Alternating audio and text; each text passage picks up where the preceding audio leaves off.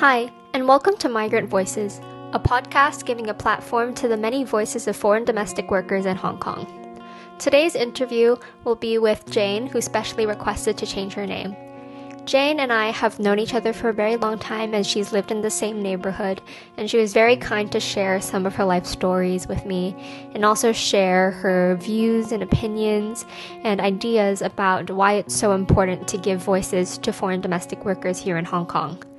Please enjoy. Hi, so can you introduce yourself for everyone today? Hi, good afternoon. I'm Jane. I'm from Philippines and I've been here in Hong Kong for 16 years and counting more.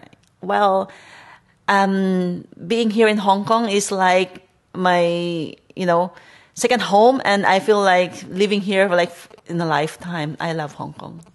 Great. So can you tell us a little bit more about your experience in Hong Kong? Was it enjoyable? Were there some difficult times? I enjoy much in Hong Kong, the places and the transportation is really amazing that if you want to to go to the place and you can just estimate exactly the time calculations, and when you go somewhere else, people are nice, and yes, other peoples are, it's mixed, it's diversity, but you go somewhere, they're very comfortable. And when you go to shopping malls, is very, is how to say that, very comfortable.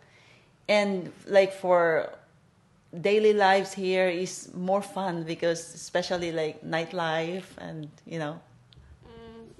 I see. So you said that you've been working here in Hong Kong for 16 years. That's been a very long time. How do you feel? Because I know that, your alaga will be going to college soon. So how do you feel? Oh, that's very sad because I've been with them for 16 years, especially the one I've been having now. So she's going to be in university, and it feels like I'll be isolated because I got no one here at home, and all I got is the chairs, tables, and vegetables in the fridge and so on. Now, of course, the employers are there, but they're only here at nighttime, and daytime they have to leave for work. So I think this is a very great challenge for me because for 16 years I've been with them, like all the ups and downs, the noises, things, happiness, and how to take care of them is like a lot of things to do. But in this year that they're going to be in the university is totally different. I hope I can adjust that one and see how, but I have to make myself busy. I think that you're going to do very well. I really hope so.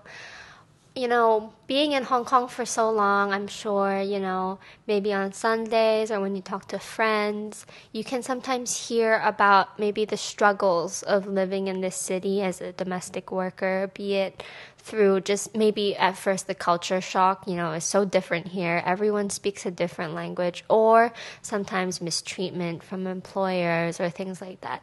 So what are some of the things you've heard and how do you feel? Yeah, I heard a lot of stories from friends. Some are good, some are bad.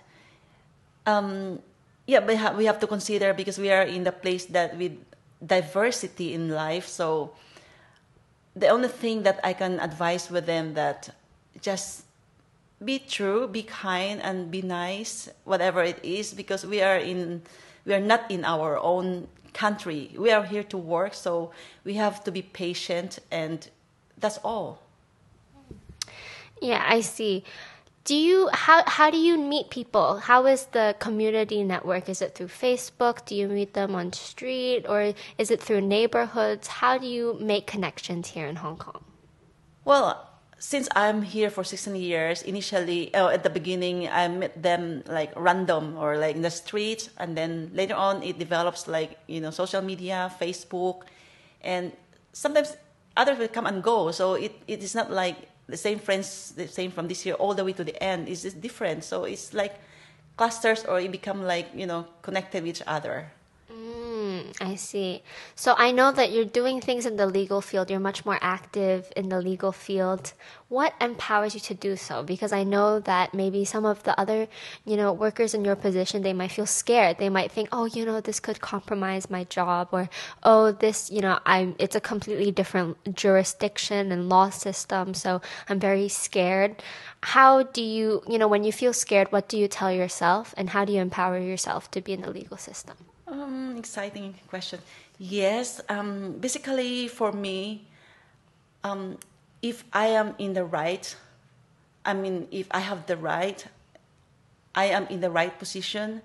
I don't let anyone to step onto me. This is my fundamental rights, my basic rights that I can exercise. That no one can, cheat on you. So you have to fight for your own. And of course, what makes me empowered, because since young, I've been taught with my father that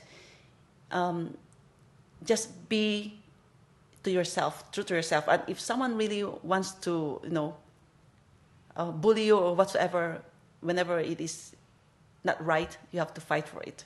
So don't be like quiet or do nothing. So if somebody does something wrong with you, fight for it. That's it. That's a very good answer. I think it's a very inspiring answer. Why do you think having a voice is so important?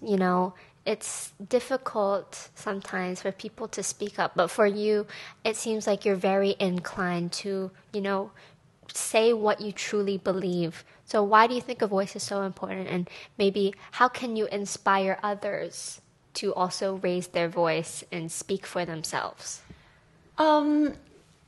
Honestly, I think because of the friend that surrounds me, like influence like that, and I speak a lot of people, those who are, how to say, they're in the white collar job, and like for the CEO and the friends, I have those lot of friends, and I get a lot of insights from them because they share with me the things that they have. I think that I learned from that, and of course, yeah, I finished my university and I work in Philippines, and I do a lot of trainings. I went to like developmental and social and everything. So I think that molds me, and until when I come here in Hong Kong, and I met some friends that are very they're like those very smart people that they share what they learn. And of course, when I also stay with my boss is very smart, and I learn a lot from them. That also makes me challenge that if they can do, why can't I? So I feel like, oh, my boss is really, I feel like they're like judge. They're very smart. She can really, yeah, I don't want to elaborate. That's all.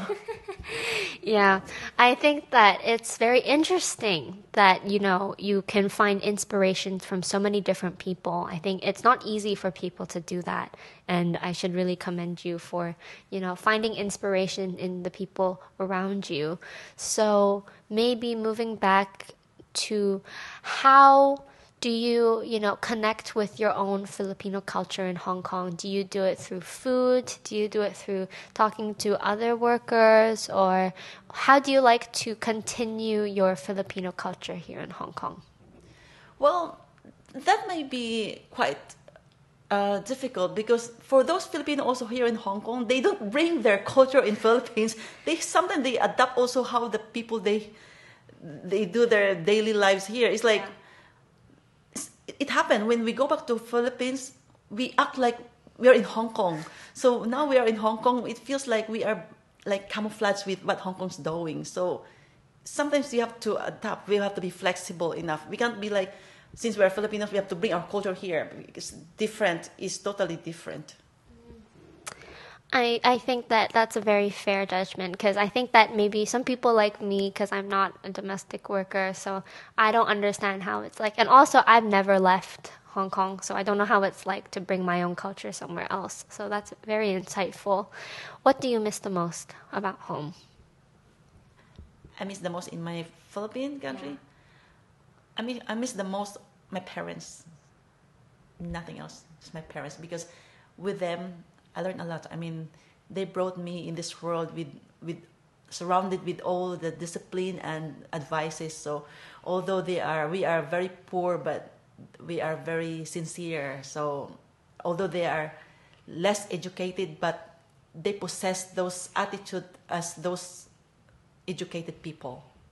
I think that I see that from you every day because it's very, inspiring as well. Um, what do you hope for the future? What do you want to do? Oh, of course, I hope like 10 years from now, I may be having a, you know, not retirement, but at least I'll be in the comfort life. And maybe I cannot elaborate because that's for my personal. Maybe I will settle down, or yeah, but at least 10 years from now, I see myself um, relaxing in my home, in my hometown. I think that I really hope that you feel really happy in the future because you seem very excited when you talk about it. Yeah, thank you so much for this talk. I learned a lot and I really wish you all the best.